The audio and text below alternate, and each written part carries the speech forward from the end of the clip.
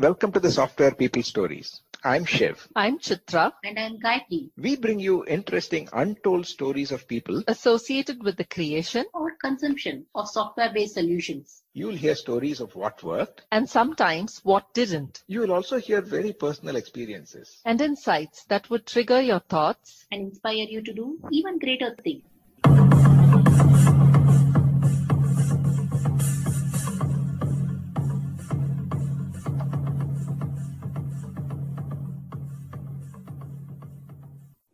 When I was given information to read about Matt Genovese, founder and CEO of Planorama Design and our guest on the Software People Stories podcast, one thing caught my attention: getting it right the first time, and how he brought in some of the principles of hardware design into software engineering. When we started the conversation, it began for Matt at a very young age, tinkering with electronic kits, impactful dinner time conversations with his engineer father, and programming since he was in middle school. Our conversation extends over two parts, where the first one explores his experience working at Motorola to how he realized that focusing on getting requirements right meant building better software. Stay tuned for this conversation.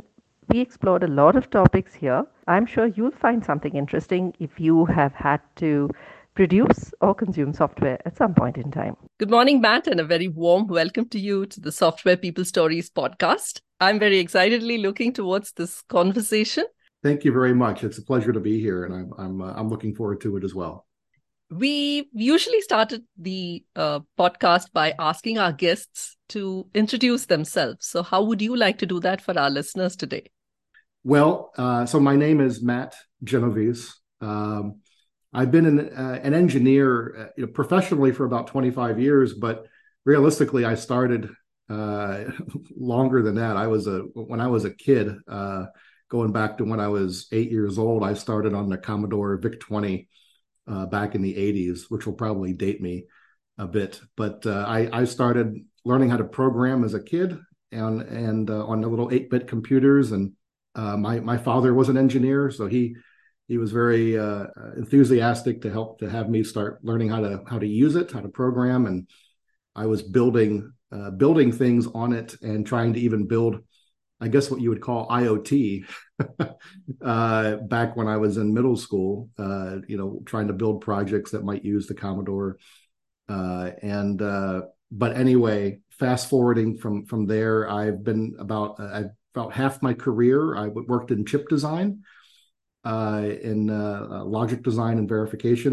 And then the other half of my career I spent in product software, on the software side of the world, in product management, various roles in that area. And then today I run a software product requirements firm called Planorama Design. We do product requirements for software and IoT systems. And that goes everywhere from the requirements and discovery all the way through UX design and documentation. So in a nutshell, that's a very fast forwarded look at my life going back from 8 years old forward. Thank you. I'm sure we'll explore bits and pieces of that, through the course of this conversation. Mm-hmm. So you said you got interested in building things and making things ever since you were little, and perhaps having a computer on hand and having a parent that's an engineer too. Yes. Helped. Did it help, or and this is a question I have for a lot of people, because where we grow up in this part of the world, your parents definitely have a say in the kind of education you choose to pursue, as well as what you do. And Sure. for example, my dad is an engineer too, but I would refrain from asking him questions, because then he would ask me 10 questions in return, and then I'd get upset if I couldn't answer them. I'll tell you this, my father and I grew up with my mom and my dad, but my dad being the engineer, we ended up getting into very interesting conversations at the dinner table, where we would chat about like trigonometry. He taught me trigonometry when I was in middle school or Mm. earlier, because we started talking about triangles and how they were interesting and the different properties of them. We would talk about things like infinity, right? And what does that mean? And I started realizing that triangles were interesting because if you start taking the one point of the triangle and drawing it out very, very far, those angles on the other two sides start going to 90 degrees. And I realized, like, wait a minute, does that mean that lines that are 90 degrees, that, on a triangle, does that mean when the point goes to infinity that those angles are 90? And does that mean parallel lines meet at infinity? And he was like, well, I'm not sure. I better take that to work and start talking to the other engineers and figure that out. Wow. And but it was more conversational, and he certainly, that was an area where he had a lot of interest. He was a mechanical engineer, and I had an appreciation, and I certainly did like to tinker and take things apart, which was sometimes my downfall, because I had to get them back together and hopefully put them together in a way that it still functioned. But while mechanical was his area, my area was more on the electronic side, and they had given me, my parents gave me one of those 50-in-1 or 100-in-1 electronic kits from Radio Shack, and I used to put together different projects on that, and I really enjoyed it.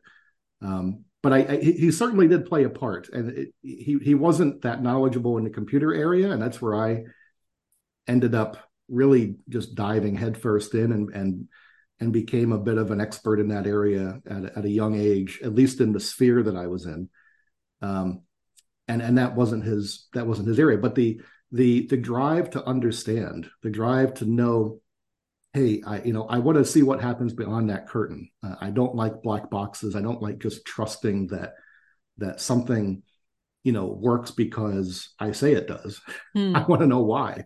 Yeah. That drive to understand why, really, I think is what, it's that curiosity that really drew me into engineering, and yeah, I think that's a long way around the barn to say that it was my dad certainly had an effect on me. Yeah, that's interesting because I think it's also a way of finding a connect with your kids. And I remember times my dad was an electrical engineer and worked in a company that built transformers and DC generators and motors. So he'd take us on these trips to hydroelectric power dams and actually showed us how power was generated.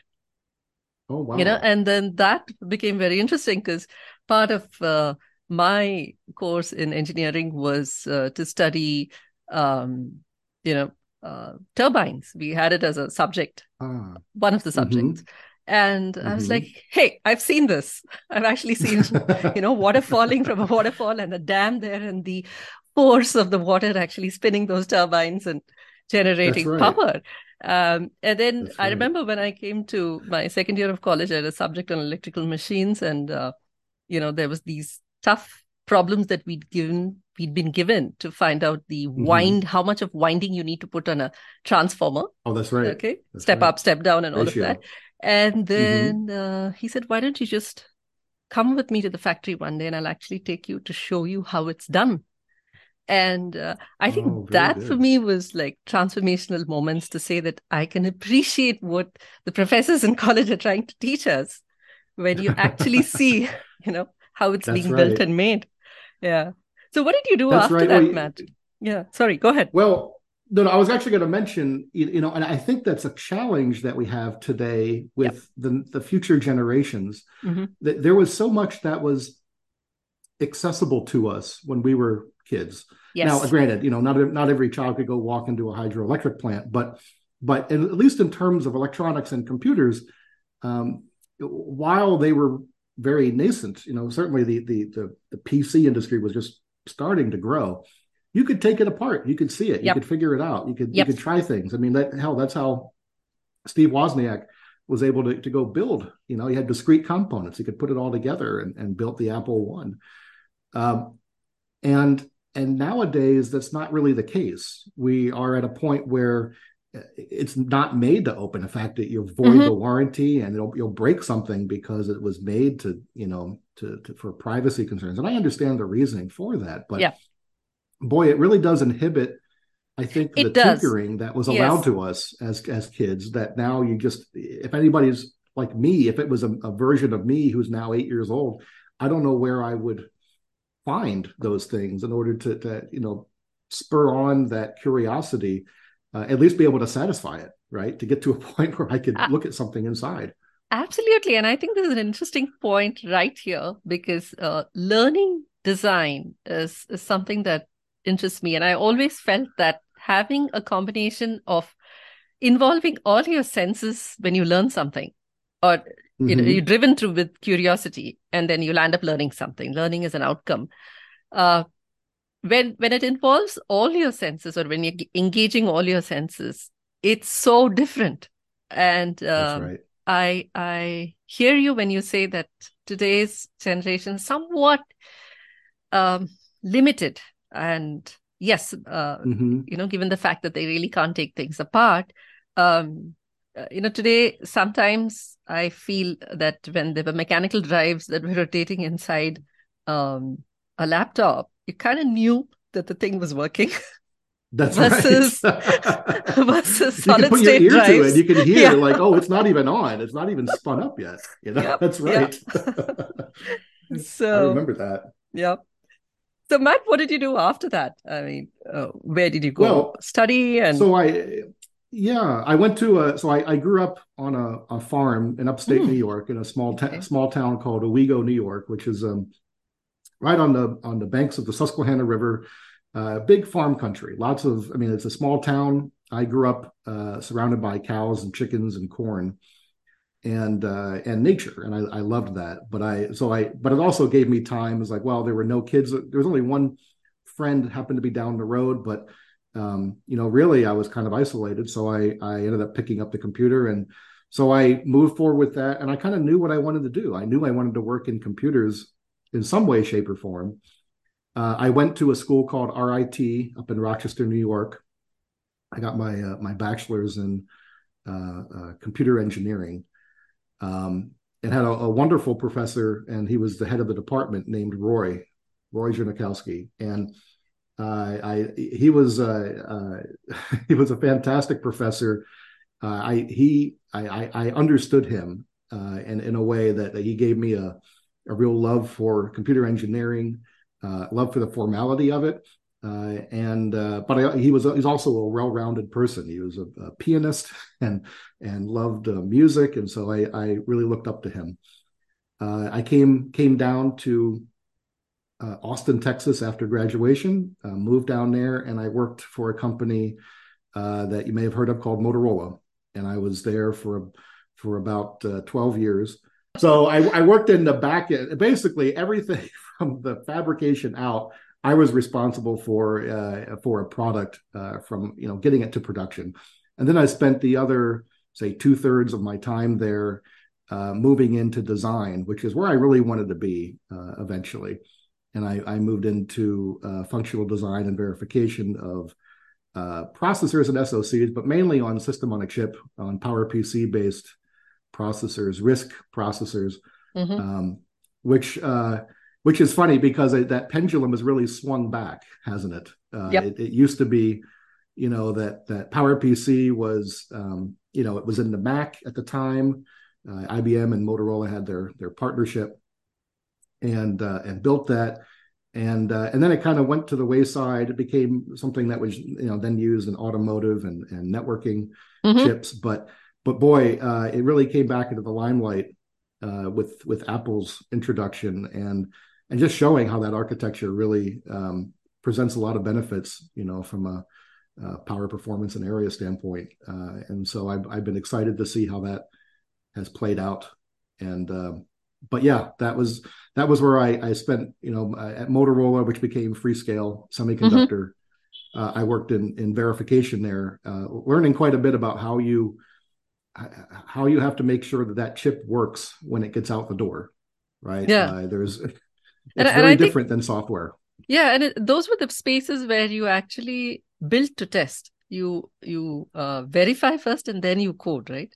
Well, you certainly, there is an emphasis on testing, and we call it verification, or I think Intel calls it validation. But regardless, pre-silicon, make sure it works, and usually that's done on the design and in the Verilog or whatever the HDL code. Yep. It's done in a simulation, and it's done in what's called formal if you're using assertions.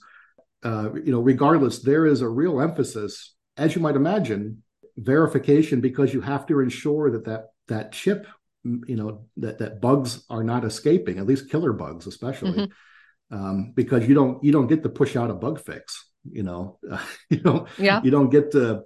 There's no update to send out. You've got to respin, metal layers or whatever it is, or my gosh, if it's a full mask change, it's millions of dollars that's just going to cost. And so I learned about the emphasis of and the thought process that goes into verifying that chips are going to function, and how you prioritize that, the different methodologies. And it's interesting how that tends to spill over into software, but in software it's handled a little bit differently. But I really appreciated that experience. Yeah.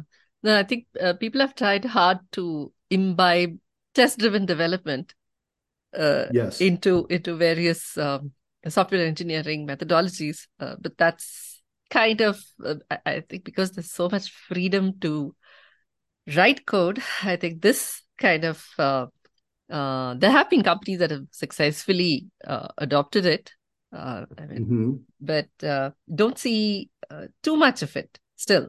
Yeah, I agree. Verification, there's so many things that can happen in a chip that the emphasis given to it in most companies is much more than QA is given in a software company. So in a hardware company, verification engineers typically outnumber designers meaning the chip designers, the logic designers, at least 2 to 1 from what I had seen. Now maybe that's changed, but at the time, verification, it was a well thought out methodology because again, you certainly couldn't. We had to get it right the first time as best as you could. And so you prioritize what you're going to be working on. You have different types of verification that occurs. You might do some directed testing, but you also employ some randomized testing.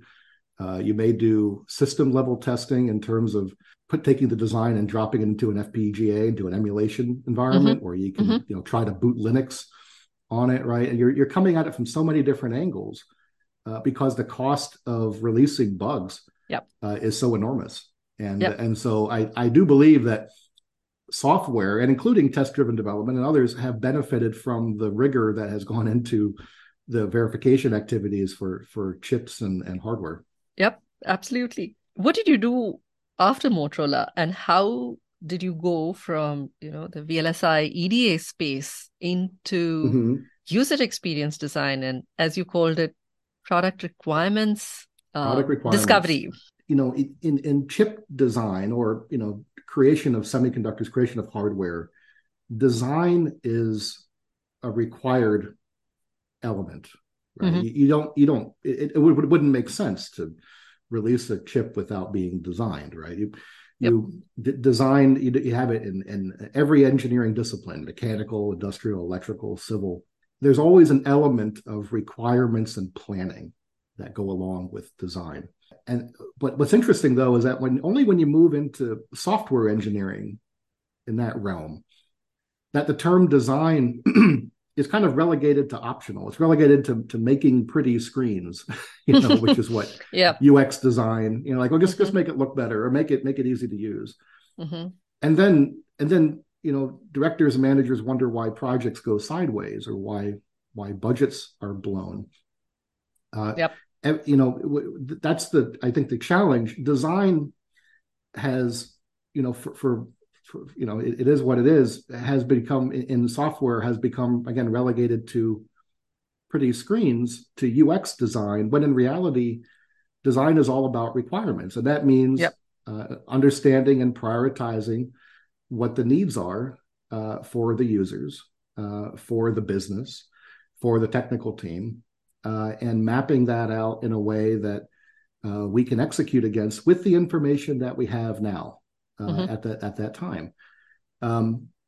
In software, we do have this benefit that we can iterate, and we use it. We use that in agile methodologies, in that type of arena where if we understand that we're going to learn during the process, if we're going to learn things in 6 months that we didn't know today, and that might affect how we build or design this product, then agile is the right way to go. But it also, sometimes I think agile has become synonymous with, well, we'll just, iterate, we'll try to get it right, but we're, not spending a lot of time on figuring out what the requirements need to be. That presents, I think, a challenge for everybody downstream, the people who are building it, which is, the designers, the actual, UX design, the developers, and the QA team. We need to make sure they have what they need to execute.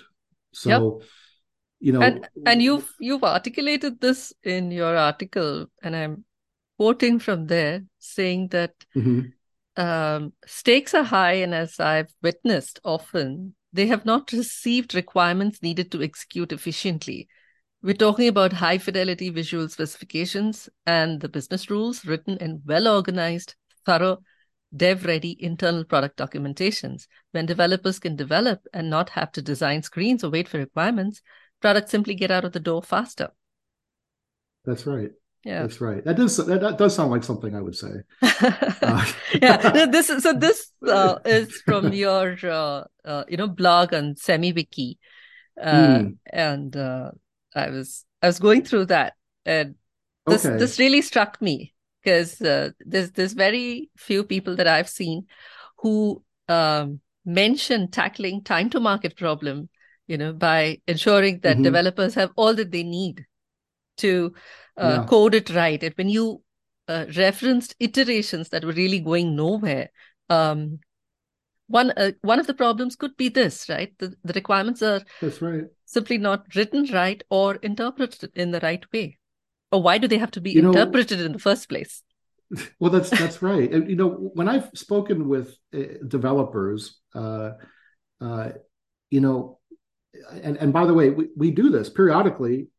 We at Planorama will take our user story format, the way that we write our documentation, and we will speak with developers in our network that we don't work with. They just happen to be people that we know that are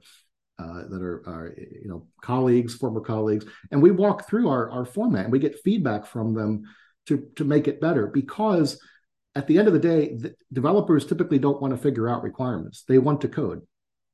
They want to get the product or the feature done and out the door, because they are the last ones holding the baton. Typically, they kind of like I remember back to the days at Motorola when we had a chip that was going to be taped out. The last ones to hold the baton were the physical layout folks, and inevitably it was like Christmas when they would somehow always get the final designs, the final HDL, and they'd have to go and work over Christmas to get this done so it could be taped out and into the fab. And I always felt terrible for them, but they were the last ones holding the baton before it went out the door. There's a lot of pressure on them, and I think developers and QA have the same problem. Many don't empathize with them, but they sometimes are receiving bullet points, in a story and saying, "Hey, we need to go build this." And sometimes they become the designers too, or product managers, kind of take their swing at it. That we don't have the team filled out in a way that everybody downstream from requirements are receiving exactly what they need in the format they need to be successful. And again, then we wonder why projects go sideways. If we focus on getting those requirements delivered with all, not only the best case path, but the exception paths with all the screens that detail exactly what those paths look like in high fidelity, so there's no question about how it should work, you'd be surprised how fast and happy developers are to go and build it. They're very quick. And QA is the same way. QA, they have to develop test cases to evaluate that it was done correctly in the same way we did in verification. So what we do at Planarama is we actually write the not only the user stories, but we write the test case suite for every feature.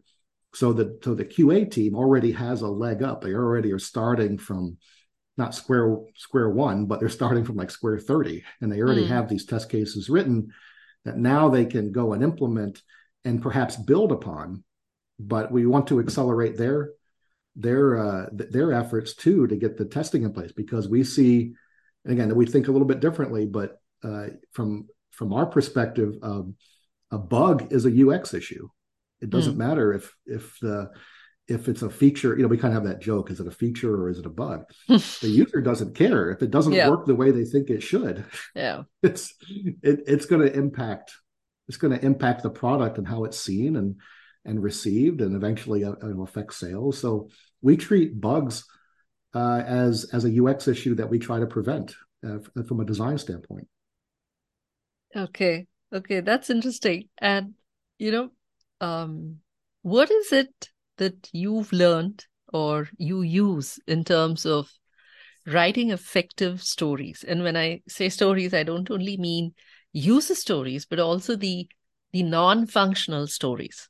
For example, if there are non-functional requirements that you're looking at, like data ingestion or scalability or performance or response times or throughput. Sure. I've seen that a lot of engineers struggling with first the product managers struggling with articulating those requirements and the understanding of those, so that you really have a solid foundation or a backend that can support what is needed upfront. So if there's like 1 million users that's trying to that are constantly accessing the system, it has to be available. It has to retrieve, continuously ingest data, do some processing, give responses, especially today where people are probably looking for responses in near real time to take decisions, to decide, let's say, how can I, let's say, optimize my marketing spend? Where should I put in, if I am advertising here, will it give me a better ROI? Stuff like that. Right. So what have you done to sort of encourage people or write better stories? Stay tuned for our next episode, featuring the continuation of this conversation with Matt Genovese, founder and CEO of Planarama Design, where we begin with writing good stories to deliver great software.